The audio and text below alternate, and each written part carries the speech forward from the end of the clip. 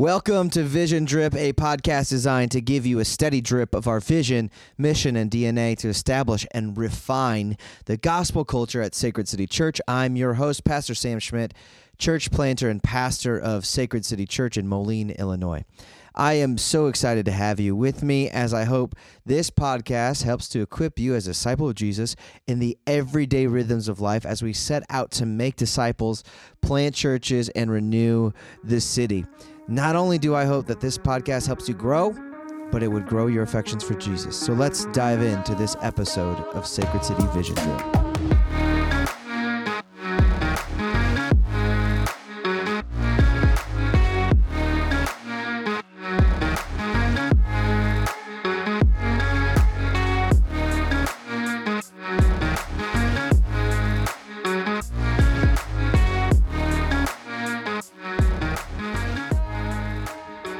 Oh, it's a sad realization to know that the days of summer are dwindling away. I mean, for most of us, functionally, summer is over. Kids are back in school, but you know, there's still maybe a few days left, something like that, officially, technically, of summer, and that can be kind of sad to see the summer days go. Love being outside, love the warm weather, love the extra family time that usually comes along with summer. But I personally love the fall. I love looking forward to the fall.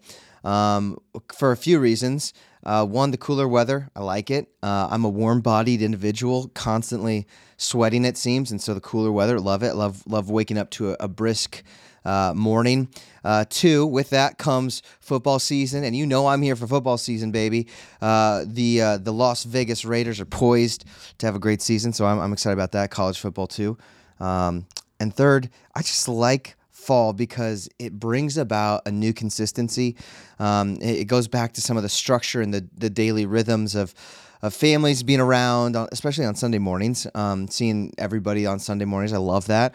But just the consistency day to day, the kids have a little bit more structure with going to school and all of those things that just give life a little more structure. And I think with structure, I'm a guy that appreciates a bit of structure. I don't like to be over-structured, but I do appreciate some of it. And as we come to the fall, and I'm looking forward to the fall, I'm also kind of recapping in my mind the summer, and a lot of really important things happened this summer. If you pay attention to the news, there were a handful of Supreme Court rulings that were significant that I hope to address because they stand at the intersection of culture and faith.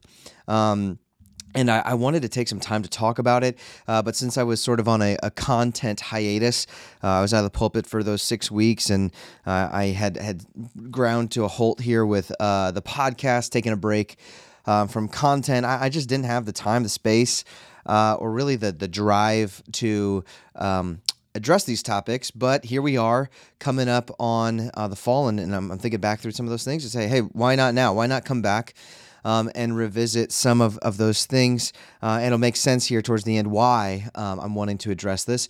But at the top of the list of things that I wanted to address over the summer was the overruling of Roe v. Wade that happened on June 24th of this year.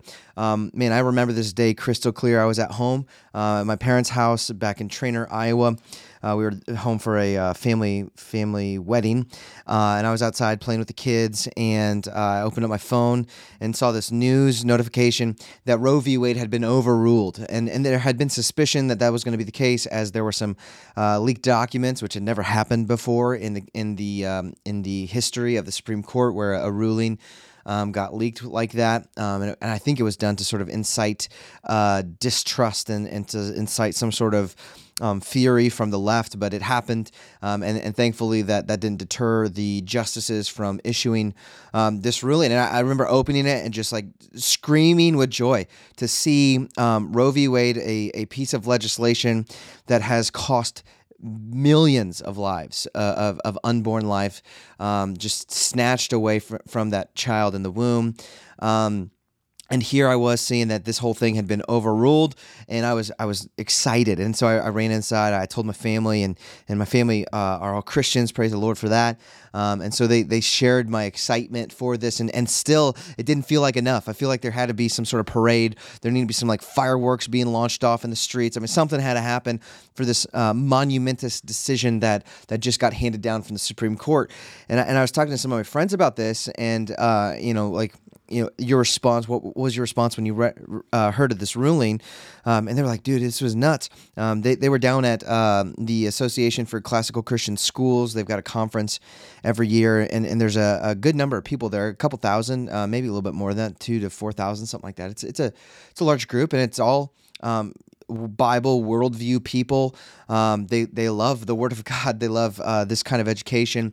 And right in the middle of the conference, a guy named George Grant, who I'll introduce you to here in a minute, who spent most of his life. He actually comes out. He tells a story and says, it was in the 70s when Roe v. Wade got handed down. I was on the steps of the Capitol protesting the Supreme Court ruling, and then he had basically made pro-life like his part of his life agenda. Like he just made it part of his cause, and he's been arguing for pro-life against pro-choice for decades now. And so he gets out and tells a story about how he's there, and then he goes, it's my pleasure to announce to you all, if you have not yet heard, Roe v. Wade has been overturned by the Supreme Court. And the whole crowd, they tell me, whole crowd just erupts in thanksgiving and praise and celebration, breaks out into a song of "Great is Thy Faithfulness." That's what I wanted to be part of when I heard of the ruling, just this overwhelming celebration. And I think that is something that we ought to celebrate as Christians. We should not be apologetic about our joy for the overruling of Roe v. Wade. And that I'm saying this not as a matter of opinion, but as a matter of theology, a biblical theology, and saying the reason why Christians are consistently pro-life is because the Scriptures speak to the dignity, value, and worth of all human life, that human life begins at conception, that it's God who knits us together in our mother's wombs. And so we look at this reality of life created in the image of God, something with inherent dignity, value, and worth that we ought to protect. Now, that's the Christian stance, and that's shared across even Protestants to Catholics, something that we both hold together, and we say we agree of the sanctity of life, especially the life of the unborn, and that life that is in the most vulnerable categories of humanity. And so we ought to celebrate that and be excited about that. And so I wanted to spend a little bit of time talking about why we should rejoice in this, why we should rejoice in this, why there's still work to do, and a little bit of history on Roe v. Wade and sort of the development of this mentality of the pro-choice agenda and what's going on behind that. So let me back up and start with what Roe v. Wade was all about. And for most of us, we understand that it has to do with abortion rights, the ability for a mother to choose on her own whether or not to keep a child that has been conceived, and the government being unable to infringe upon her rights to make that kind of choice. And so this whole thing got started. All Roe v. Wade was put into law January 22nd of 1973. This all came about by a woman by the name of Norma McCorvey. She was a Texas resident, pregnant with her third child, and she didn't want her child then. And at that time, it was illegal in Texas to abort a baby, and so she decided to sue the state, which then graduated up to the Supreme Court, and then that's where the Supreme Court, which was left-leaning in that time and in their interpretation of the Constitution, allowed abortion to be recognized as a constitutional right. Now, the interesting thing about this is in order to do this, in order to create a piece of legislation like this, you have to be able to argue from the Constitution. And for this specific case, there was not precedent, and this is why you hear a lot of conservatives and even the conservative justices that just overruled Roe v. Wade claim that there was no precedent for the original ruling on Roe v. Wade. There was nothing that led up before that would allow, but what they did is they argued for the woman's right to choose, and by that's the language that the left wants to use, the right to choose, rather to say the right to abort a baby or the right to kill a baby, the right to terminate a pregnancy, or the right to snatch life from the womb, right? We're trying to sugarcoat what's actually happening here in the transaction of abortion. But they argued from the 14th Amendment, which asserts that the rights of the citizens are not to be infringed upon by the federal government. And it says it like this: the state shall not deprive any person of life, liberty, or property without due process of the law. And so that's where they were arguing from, that to restrict abortion is to deprive a person of liberty, the right to choose. Now, the irony of this is that abortion does not just affect one person, but two, and if not more. For sure, two, in the sense that the mother is making a choice of what she's going to do with her life, but also her choice to terminate will automatically stunt the life of this child, not just stunt it, but cease it. And so the irony of this whole thing in saying that she has the right to liberty, that the government cannot deprive her of her right to liberty, well, in that action, she is depriving that child of life. And so this is why it's a self-eating ideology. It's contradictory in its nature. And of course, we have laws on the books about you shall not murder, which isn't as a law from the Ten Commandments. It's God's law. It's a good law. It's a right law. It's a law that's not meant to be violated. When there is a violation of it, there's typically consequences for that. And so here they were arguing from the 14th Amendment. It seemed like I think, and most Christians agree with me, even conservatives, and obviously the same Supreme Court current justices agree that this was not a good ruling because of the contradictory nature of this. And so what happened, though, with this legislation in 1973, the Supreme Court ruled that the federal law is that abortion is a constitutional right and it cannot be denied in any state. And so the federal government then is overriding the state government's legislation, which typically is problematic, and that's actually part of the whole Constitution, trying to limit the power of the federal government and put the power back in the hands of the people. And with that, it started this landslide of, I would say, secular morality. It just a complete deviation from the Christian morality that our country has had and has operated by for the majority of our existence. Now, I say that, and I know that there's always pushback, and I'm happy to talk about this, and maybe someday I'll do a podcast on that specifically. But it's undeniable that even if our founding fathers were not, to say, well, what about Hamilton and Jefferson and these guys that were more theists, open theists, and not necessarily Christians, they were still operating on biblical values and principles that allowed us to create this sort of constitution and the general law of the land that's very much governed by the Word of God. And so anyway, we have this big deviation here in 1973 that allowed for the moral downslide of America. But that didn't just happen overnight. See, this whole thing had been brewing for decades upon decades. That you can actually say, when you read up on abortion history, there are many left-leaning sources, meaning pro-choice sources, that will argue that abortion has been a normative thing in our society. It was not until recent time, in the early 1900s, that there started to be a shift in the views of morality and the legitimacy of abortion being an ethical decision.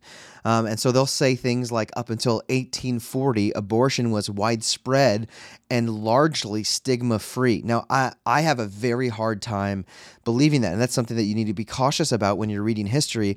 Who's the historian that's providing the facts? Because the people who write the history books are able to modify and edit history in a way that suits what they want to be espoused. And so a lot of times abortion history stuff is going to come from left-leaning folks, and they're going to present it as this thing that was normal, which I don't think it was, because at that point in 1840 and before, it was closer to the origins of our Christian society that our founders had really been pushing for. And I don't mean like everybody was a Christian when I say Christian society, but a society that is founded upon the principles of a biblical mandate. And so, but because it was a Christian society doesn't mean that abortions weren't happening. That there was, in fact, abortions happening, and a lot of times they were dangerous because they were not allowed. They were done in these sort of back alley clinics that were not necessarily known for their cleanliness and medical precision. And so it would end up costing women their own life as they go to abort a baby. Many women they themselves die because of this decision that they made. And so leading up to Roe v. Wade, there was this long history of this, what I would call deviation of biblical morals, a biblical view of the value of life. And part of the surge of this that launched us into the 70s and Roe v. Wade was the rise of feminism. And one of the women that was largely responsible for this movement, for second, third wave feminism, where things move from, or maybe in the first wave of feminism, there were some helpful things to glean from, especially in seeing like women as equals, created equally with equal dignity, value, and worth in the image of God. I think there's some value in that.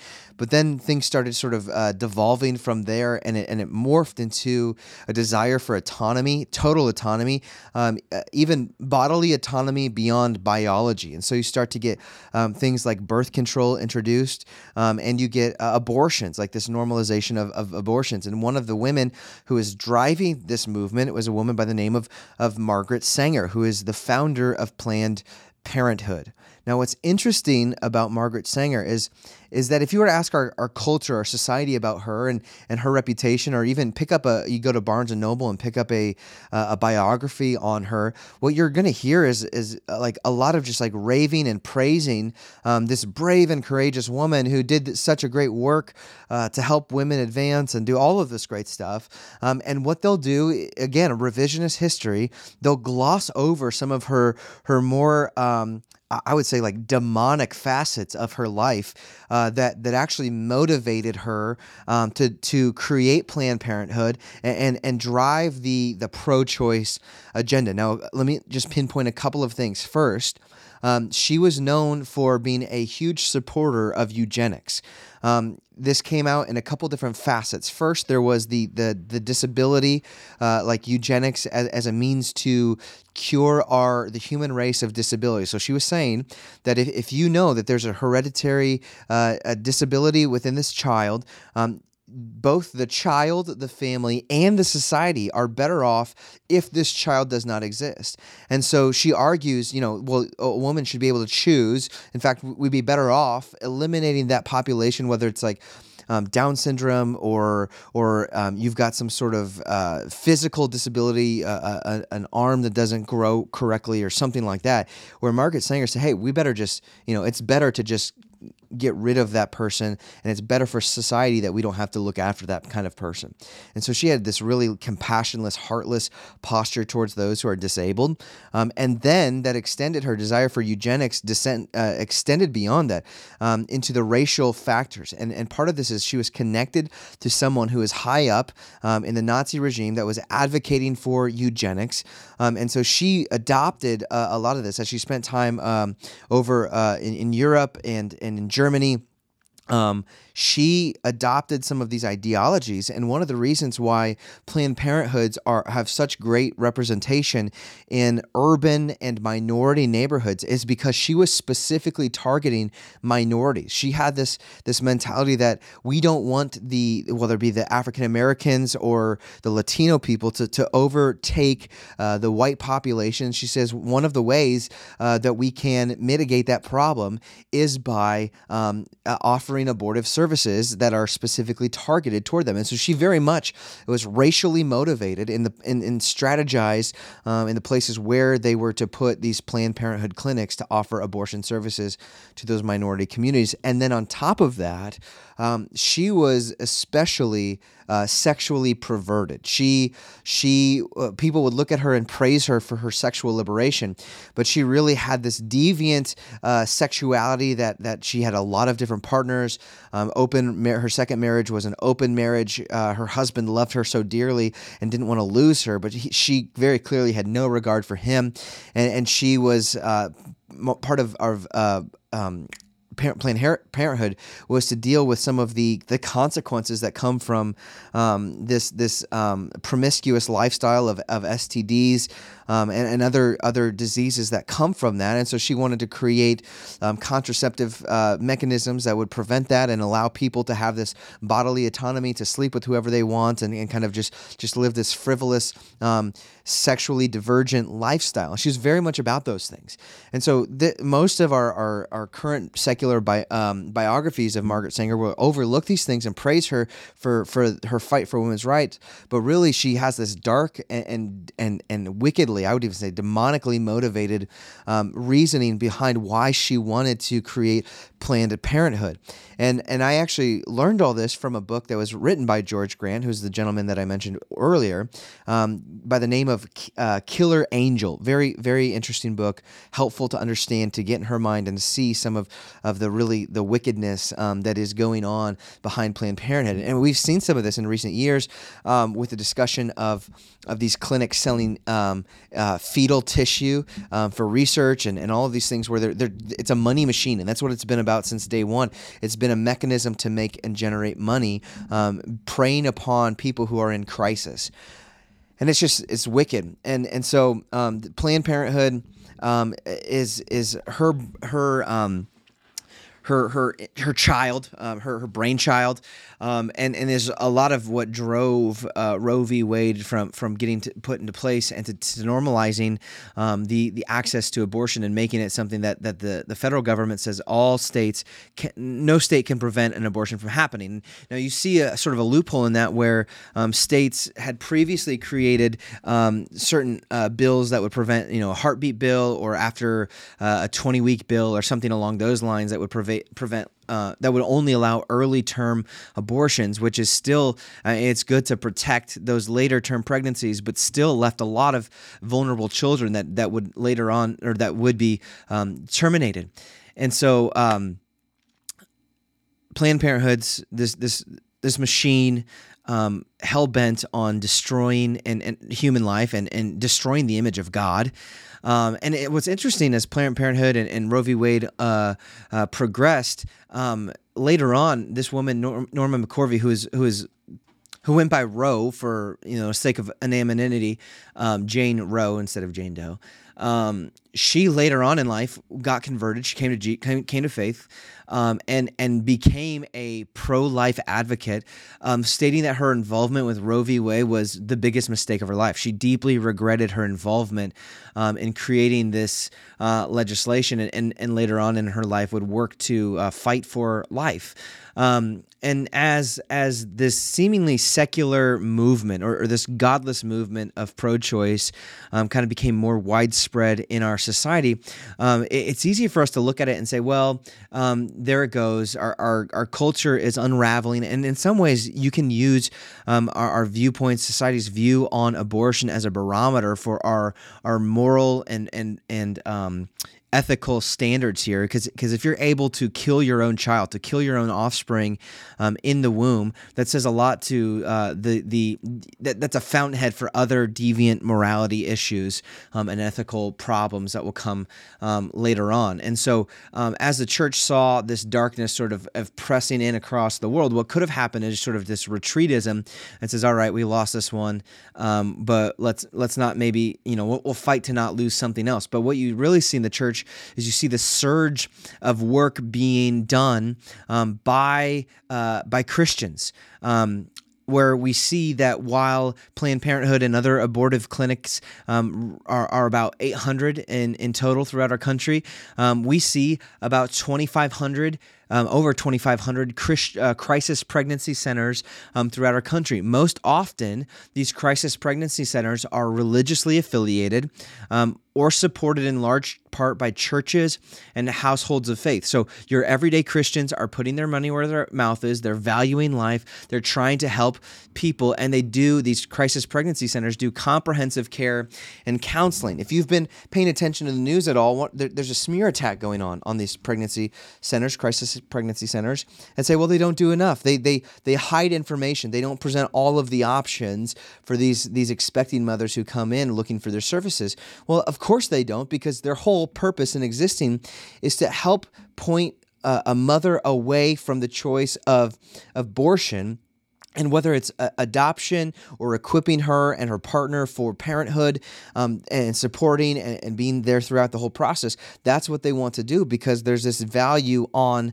life. And so that they have this comprehensive view of pre to postnatal care and everything in between, whether it's helping with diapers and clothing and parenting classes, mental health counseling, creating some sort of social structures and classes, things to help parents actually step into this major life change that they find themselves in. And so these crisis pregnancy centers are doing great work, and they're standing in the gap and meeting a need where the government typically funds and mostly funds agencies like Planned Parenthood that will promote abortion, where this is mostly done on the dime of individuals and in the private sector, mostly not government funded, because when you take government money, there's always stipulations that come with it. This is the church stepping up. And so to see the church, like almost, over triple the amount of abortion clinics and step into that. The church is doing a lot already. And that's one of the things that I hear from other Christians all the time. Well, the church needs to do more. The church needs to do more. And usually when they say that's that person exposing that they need to do more, that they're not actually doing anything, that they're not bought into this at all. And so they themselves actually need to do more. But really the church in general is doing quite a bit. There are a lot of things going on. Not only do we have these crisis pregnancy centers that are helping to care for the unborn. You have nonprofits like Safe Families, which office here at Sacred City, that are doing good work to help provide support. So for a parent who decides to keep the baby, and maybe they have to go into rehab, or there's a jail stint, or there's something that's going on that may have swayed them to abort the baby initially. Well, here they're providing support, and you've got Christian families taking in children, providing what is sort of like an alternative to foster care, and caring for real practical needs. Not to mention that most foster care families are Christian families. And so the church is doing a lot. I hate that critique. Now, can the church do more? Sure. Yes, we can. But the church, it's not like the church isn't doing anything. And you can even see this going on into the local context, where churches are, maybe they have their own ministries, or we've even had in missional communities, sort of adopting a mom who gets pregnant in sort of a crisis situation, and sort of takes her in and helps her out and gets her up on her feet, and church being the hands and feet of Christ. And so the church is doing a lot. Now, just because Roe v. Wade has been overruled, which again we should celebrate, it points to the fact that there is the acknowledgement that Roe v. Wade was a mistake, that it was an inconsistent ruling within the nature of the 14th Amendment. And so we should celebrate that. But what that means, it doesn't mean that abortion is now illegal. It means that the decision for abortion gets pushed to the states. So now the voice of the people actually can be heard. So now within your state, you can vote on these laws or your vote by putting people into office who will make the laws that will either be pro-choice or pro-life. And so as we have more Christians and Lord willing, as more people come to faith and see the dignity, value, and inherent worth of human life, even in the womb, we have more and more people contributing to the pro-life agenda and having legislation that reflects it. Now, you see that in states like Texas, you see that in states like Idaho and Arkansas and even Iowa. But the other states that are more liberal, that are blue states like Illinois, California, New York, New Jersey, it seems less probable that we'll see any kind of legislation that will prevent abortion from happening. But that doesn't mean the church stops the fight. In fact, what Roe v. Wade, this overruling of Roe v. Wade, means that the church really can get to work now and arguing for and pushing for legislation and bringing awareness to the topic of abortion, and showing it for what it is, this really wicked and godless act that it defiles the image of God. So as we can go about that and support our case and argue for our case, the hope is that we win more and more people over to a biblical worldview, to our side in this particular issue, and see states flip from blue to red in this specific issue, and have legislation that honors the Imago Dei. So in a lot of ways, the work for the church really, really begins. And so with that, I want to invite you to walk with me and my family this weekend. There is a Walk for Life on Saturday, September 10th, which is why I'm putting this podcast out now. This walk is coming up. Pregnancy Resources is hosting this. It starts at Ben Butterworth Park. I think it's like a 2-mile walk, and so you can come with the family. If you can't make it for the walk, hey, what if you threw a couple bucks? My family's raising money to do this. And so if you want to support us, it goes straight to Pregnancy Resources.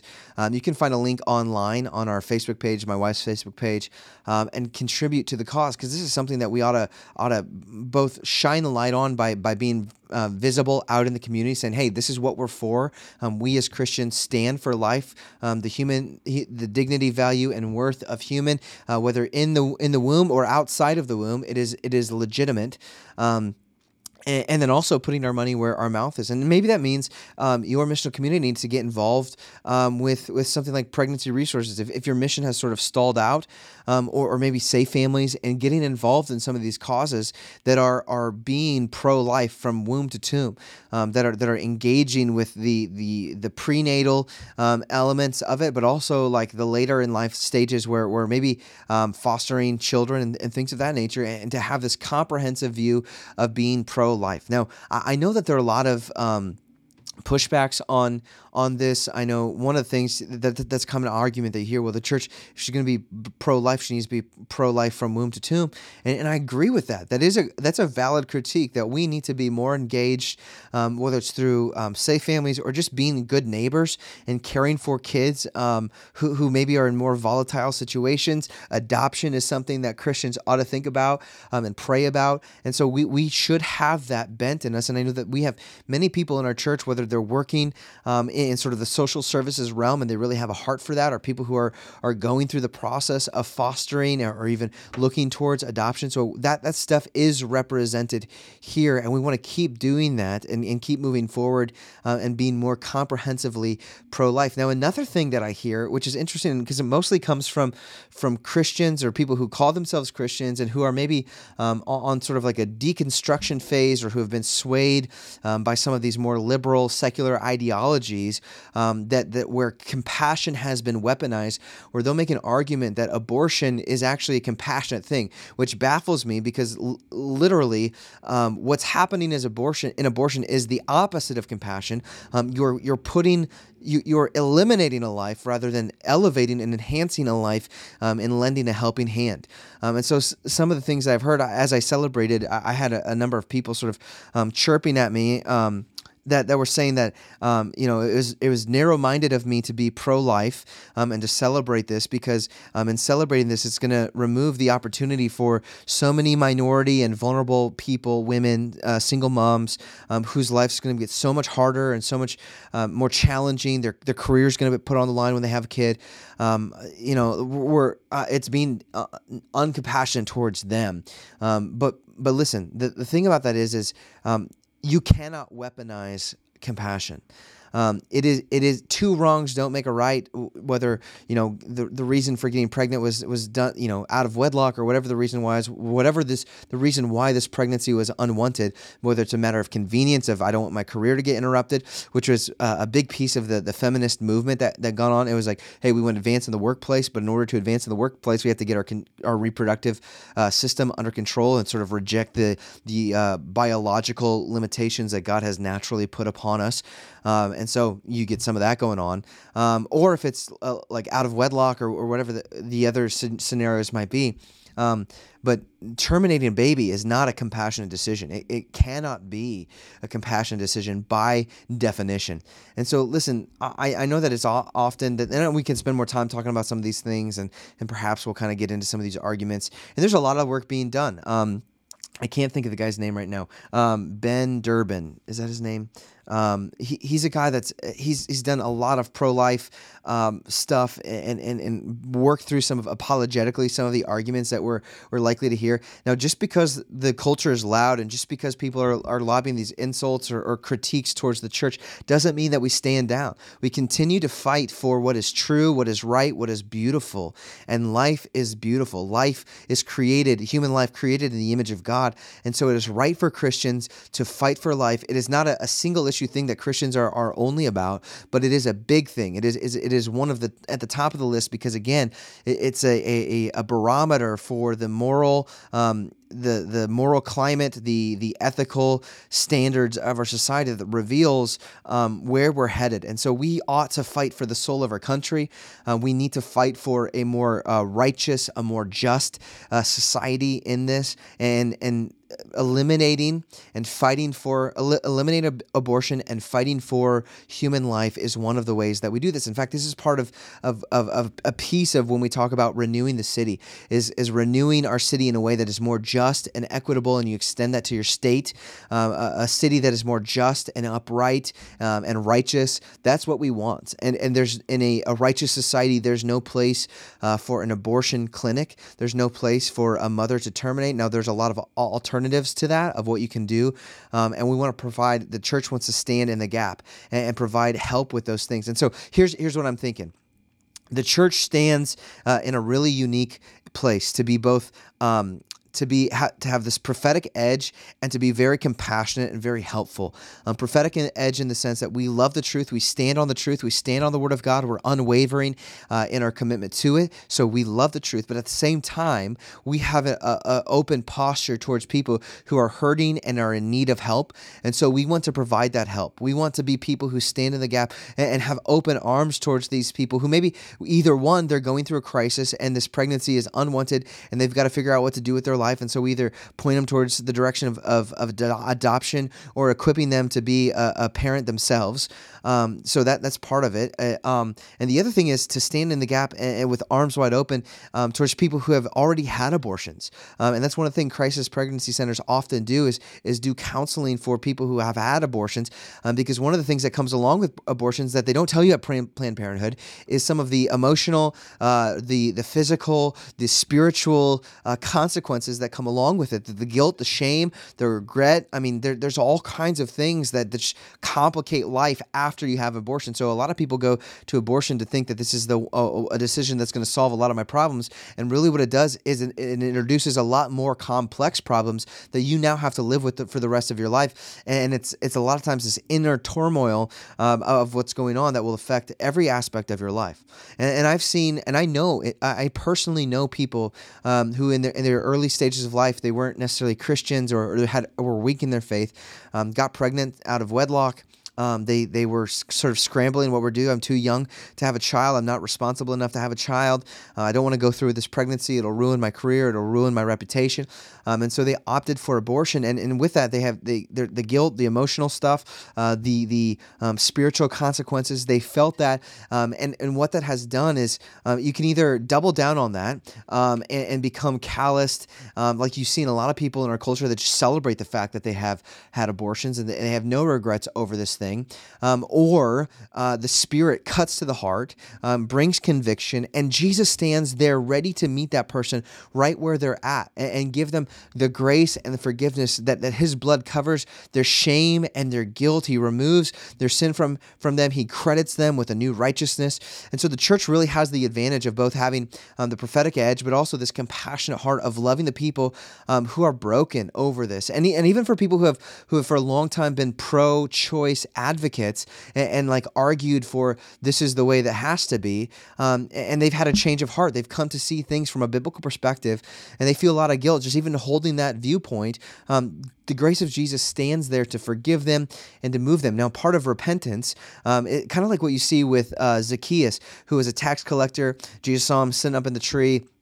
And Zacchaeus had been taking advantage of people for a long time, and Jesus, he basically he confesses, he repents of his sin, and he says, Jesus says, hey, this is what it looks like to live out repentance, not just to stop doing it, not just to stop taking advantage of people, but actually seeking reconciliation, restitution, and paying back. And so one of the ways that we sort of work in the other direction and we pay back, or the thief, another example of the Apostle Paul is when he says, let the thief no longer steal, but instead to work hard and to work hard and earn earn an honest living, and then to give generously to meet give generously to meet the needs of those around him. That's the full cycle of repentance. And so the same thing goes for people who were at one time pro-choice, had a change of heart. They saw the wickedness of that, have come to see things from a biblical worldview, and have repented of it. And now what it means is you don't just stay silent on the matter,